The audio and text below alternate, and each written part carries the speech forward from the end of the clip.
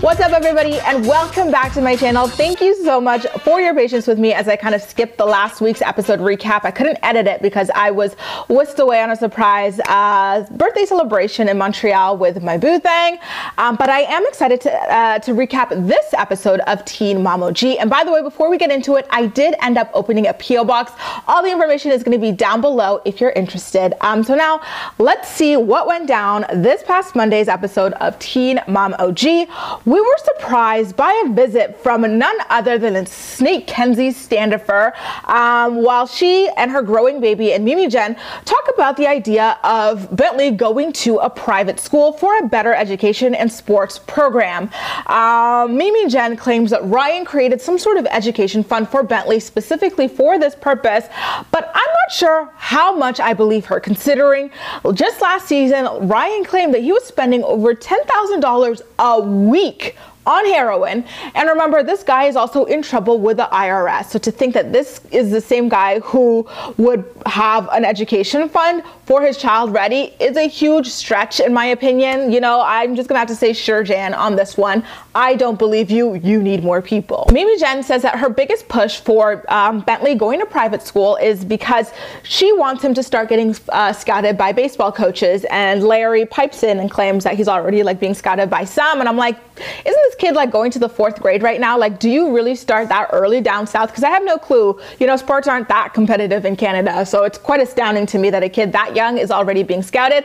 And I was like, okay, fair enough. And then she kind of got a little nice nasty here by taking a dig at Macy's parenting. She goes, I mean, as a parent, you should want to better your child's education if you could afford to do it. I don't understand what type of parent wouldn't do it. I was like, all right, Miss Thang, look at you criticizing Bentley's only like stable parent as your son, his dad, has been absent basically his whole entire life. The only reason Ryan is even present in his child's life here and there is because of you guys dragging his hand through it all. You know what I mean? And you're gonna attack his mom?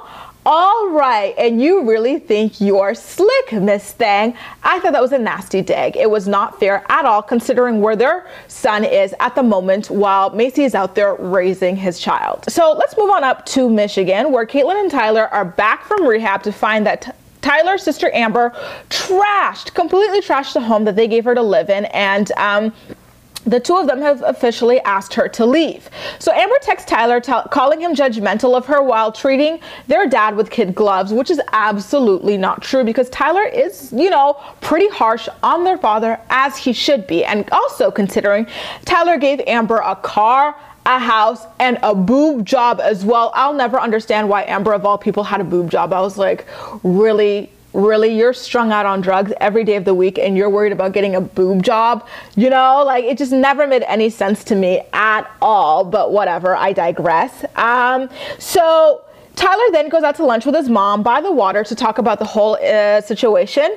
And his mom reveals that their dad got Amber a scholarship to the rehab that he's in, but because they're so full, Amber's not going to be able to go to that one alongside him. So the mom is going to get her a flight to go to a different rehab. Guys, I really don't know how Tyler keeps it together between his wife and his dad and now his sister as well. Like literally, he is surrounded by like grown ass people who are like just huge burdens to him. Like it is so incredibly sad, the stuff that this guy has to deal with. Like when it's not his dad, it's Kate. And when it's not Kate and his dad, it's his sister. And honestly, I can't even say when it's not this person, it's the other, because all three of these people are professional, like, you know, burdens. I'm sorry, I have to say it that way. I know it's harsh, but I don't know how else to describe these people, but like it really is just always all three of them.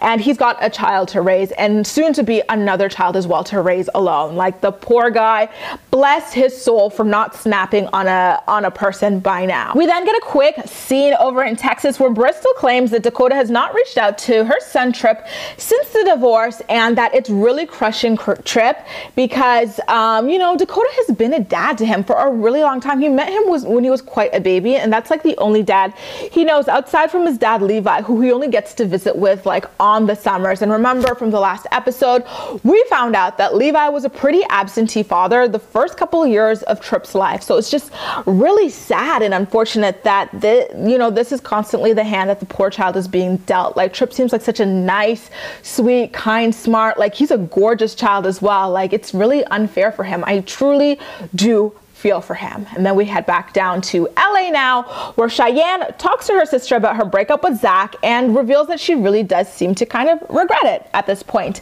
Later on, her cousin comes to visit her and she explains the genetic disease that her daughter Ryder has, which is called VLCAD, that makes it like basically impossible for her to process fatty foods. I don't know what was going on with Cheyenne's voice in this scene. It just, because, you know, she already has like a really like, sorry girl, but like terrible congested voice. But like, it was all of that plus being really slow. She was like, so Ryder has the genetic disease called VLCAD. That makes sense. Like, she was going so slow. I was like, is someone gonna check on her? She seems like she's gonna pass out or something. Anyway, Ryder's disease really is quite serious. You know, she can end up in a coma if things go wrong with her, you know, trying to process a fatty food. But she does have a blood test coming up to see whether or not she needs to stay on the medication that she'd been on for a while. So they had taken her off for a bit to see how she was faring without it. Meanwhile, in Michigan again, Caitlin seems to be doing much better and actually parenting her daughter for a bit. She read Nova a bedtime story and it was absolutely adorable to see. And then Tyler kind of volunteered to take in his sister's kids for a bit while she was in rehab as well, which was also sweet. So now we are in Tennessee again, and Bentley is at Mimi Jen's house and he's just sitting there talking about, oh, like, I hate school, which is so freaking normal for a child his age. And then Mimi Jen's like, oh, you don't like school, Bentley? Well, you should be in private school. Let me tell you about that baseball program, that improved education, Bentley. Don't go to your school, go to a private. Like, she was a straight up infomercial to him without going through his parents first, you know, like terrible. I don't know what had gotten into that woman. It's like, you've got like your own child to worry about right now. Don't worry about what Macy's doing with her son, Mimi. So of course, Bentley goes back home to Macy's house and tells her that he wants to go to private school before a voiceover version of Macy asks him where he got the idea from, and that it's not happening because it costs as much as a big university to go to private school. Let's take a time out here. Personally, in my opinion, all the money that Macy and Taylor have is because they sold out this child, Bentley. So I would have thought, like, in my position, I don't even have kids yet, and private school is like one of the top things in my mind. You know, private school, Montessori's, those are the things I think about. And so I feel like when money started rolling in for these people, they're not making like, you know, 100K, 200K. They're making $5, $6, $7, $8, $1 million. Like, not only from the show, but from social media, like being spokespeople. They're making like $1 million. You know what I mean? So, and it's all on the backs of their children. So I personally, you know, if it is a good choice, maybe it's not the best choice for them, but like, I would think that it would have been a higher priority and a better conversation between the two of them, a more sensitive conversation about the reasons why it's not that great, because Bentley doesn't understand private school as improved education, improved sports, and stuff like that. He's like, oh, this is a rich kid thing. I'm on TV. I'm a diva. You know, Taylor said it himself, and I agreed with him on that, but that's probably how Bentley's processing it. So if it is not the best choice for the family, I feel like she could have explained it a lot better, you know, because the way maybe Jen already positioned it in Bentley's mind. I just would have thought that private school education probably would have been a higher priority for these girls with their kids, you know, as a thank you, I don't have to work now because I live off you. Thank you so much. Here, have the best of everything.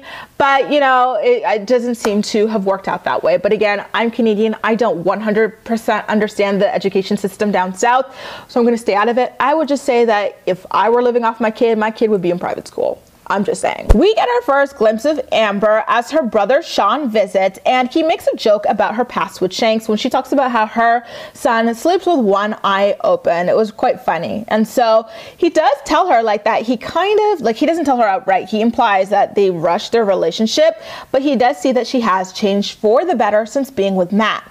Amber talks about how their relationship mainly consisted of drinking until she found out that she was pregnant. Guys, I personally would be scared SHIT-less of FAS myself, but different strokes for different folks. Everything was going quite well until Sean kind of started like shit disturbing about Gary and Leah. Like, you know, he was like, oh, so like, you know, Leah wants to do her own thing these days. She doesn't visit you as much, but like, do you like think that like if she ever asked to visit you, would like Gary like stop her from going? Do you know what I mean, Amber? I was like, Sean, why don't you just sit on over there on that couch and just have a good time? Stop planning things in Amber's head. Like, we all know Amber is not mom material. Like, we're all holding our breaths collectively on her with this child.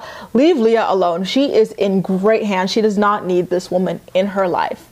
You know, just stop. So guys, things get horrific when Caitlyn and Tyler go visit the house that their sister is trashing, and already when they pull up, there are police there because neighbors complained about the lawn being overgrown and a window being busted. Like, it looked rough. There was also a hole in the roof. The backyard looked like a junkyard. There was a barn vacuum for some reason and a destroyed fence as well.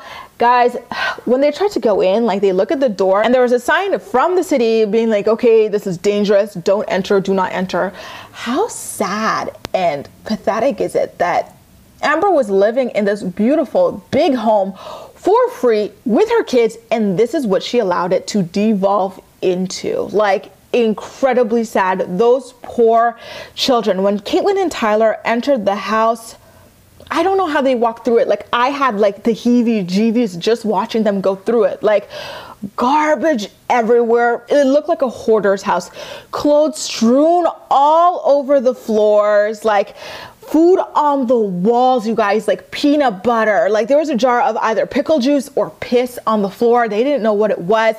It smelled pretty bad. Like, I just could not believe the conditions that this woman had her children living in. And she had the nerve to talk about how she and that guy who was attached to a tether under house arrest, wanted to have another child, knowing they were living like that. Pathetic, disgusting. Ugh, I'm so infuriated by the conditions these people have their children in. Like, crazy to think. And then she also had the nerve to claim that she was only like addicted to Adderall. Like, really, girl, just looking at you, we could tell you were on that hard stuff. Stop playing with us. Things continue to get dark as Dakota is a ceremonial pitcher for a baseball game, which was quite lovely to see. Like, I'm so happy to see him being celebrated as like a hero, right? Like, that was great.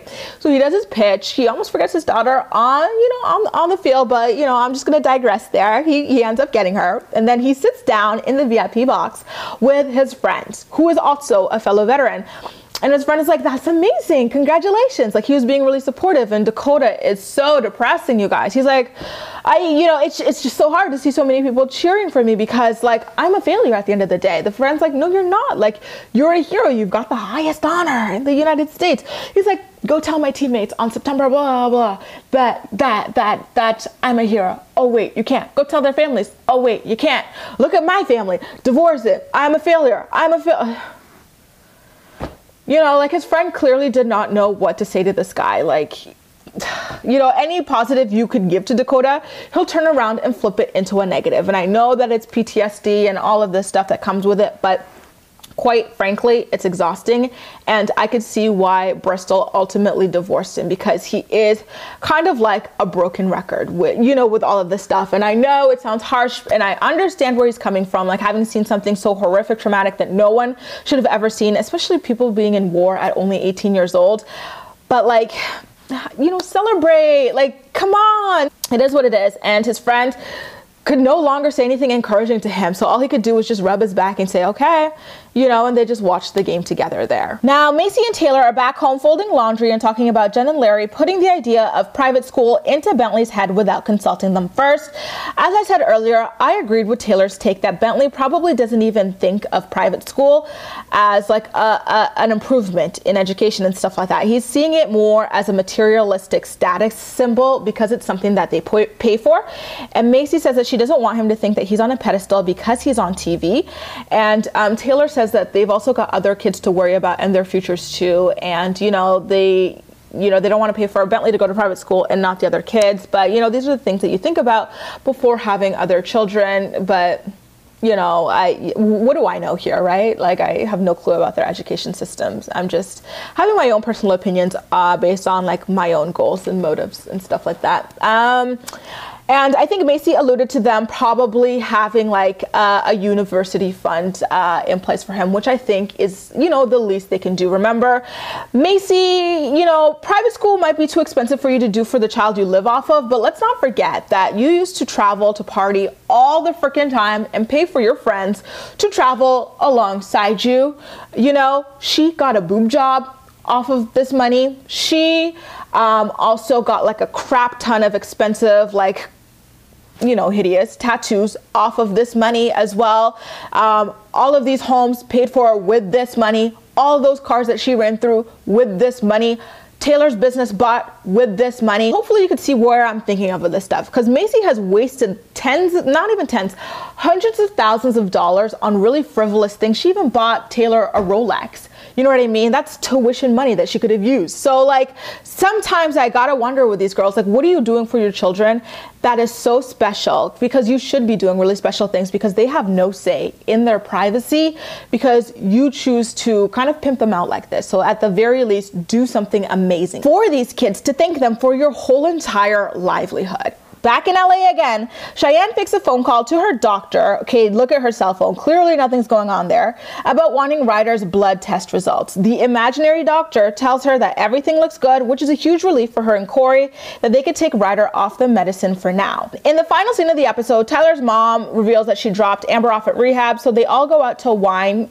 And Caitlyn tells on herself as well when she says that she hopes Amber's working on herself in rehab and not just using rehab to get away from her kids. Ah ha ha ha. That sounded like a guilty conscience if you ask me. And like the last episode, Tyler can't bear to look at his wife in the face. He hardly looks at her all episode again. And then he mocks how everything's always all about Amber. He's like, oh, poor you. It's so hard having to be an adult. Poor you. Responsibilities. Wah, wah, wah. And then his mom, being the typical shit disturber that she is, she's like, Tyler, it sounds, and she's looking at Kate, it sounds like you've got no sympathy for people, you know, who use rehab, you know, who use the resources in rehab for help, Tyler. Is that what you're saying, Tyler? And then Tyler's like, you know, honestly, like, yeah, that is what I'm saying right now in this moment. And Kate's face was like, oh my God, like you could tell, like she just felt so attacked and ready to cry. And Tyler just continued venting. Like he, again, didn't look at Kate, but he looked over her. He looked over her head. He's like, I'm really sick of this stuff. Like, I truly am tired of having to bear everybody's problems. And, you know, I could not even blame him one freaking bit. Tyler, go off. But at the same time, if you're so tired of these toxic relationships, cut ties. Your dad has been toxic to you your entire life. He does not deserve you whatsoever. Cut him off. Don't even feel bad. You tried. If he, you know, reverts to his old behaviors. Your sister, look what she did with the home that you gave her to live in for free. Look how for granted she takes, you know, the car you gave her, the boob job you gave her, and claims that you treat her like SHIT while putting your dad on a pedestal. She's trash. Cut her off. Your wife. She goes to rehab, you know, at the drop of a dime without consulting you and listening to your concerns about how it affects you guys as daughter collectively as well. You know, if you're tired of that, it might be in your best interest and, you know, more importantly, in your child's best interest to get a divorce and, you know, facilitate a happier, healthier home life for her, a more stable one as well. Like, if these things exhaust you so much, take action at the end of the day. Anyway, you guys, that is the recap of what went down on the 23rd episode of season 7B of Teen Mom OG. And as always, I'm more excited to hear what you have to say about everything. So please make sure to leave all of your thoughts and opinions in the comment section down below. And as usual, we'll chat. You can also like this video, subscribe for more. Feel free to share it with your friends as well. And follow me across social media where I absolutely love chatting with you. That's all for now. Thank you so much for watching, and I'll see you next time.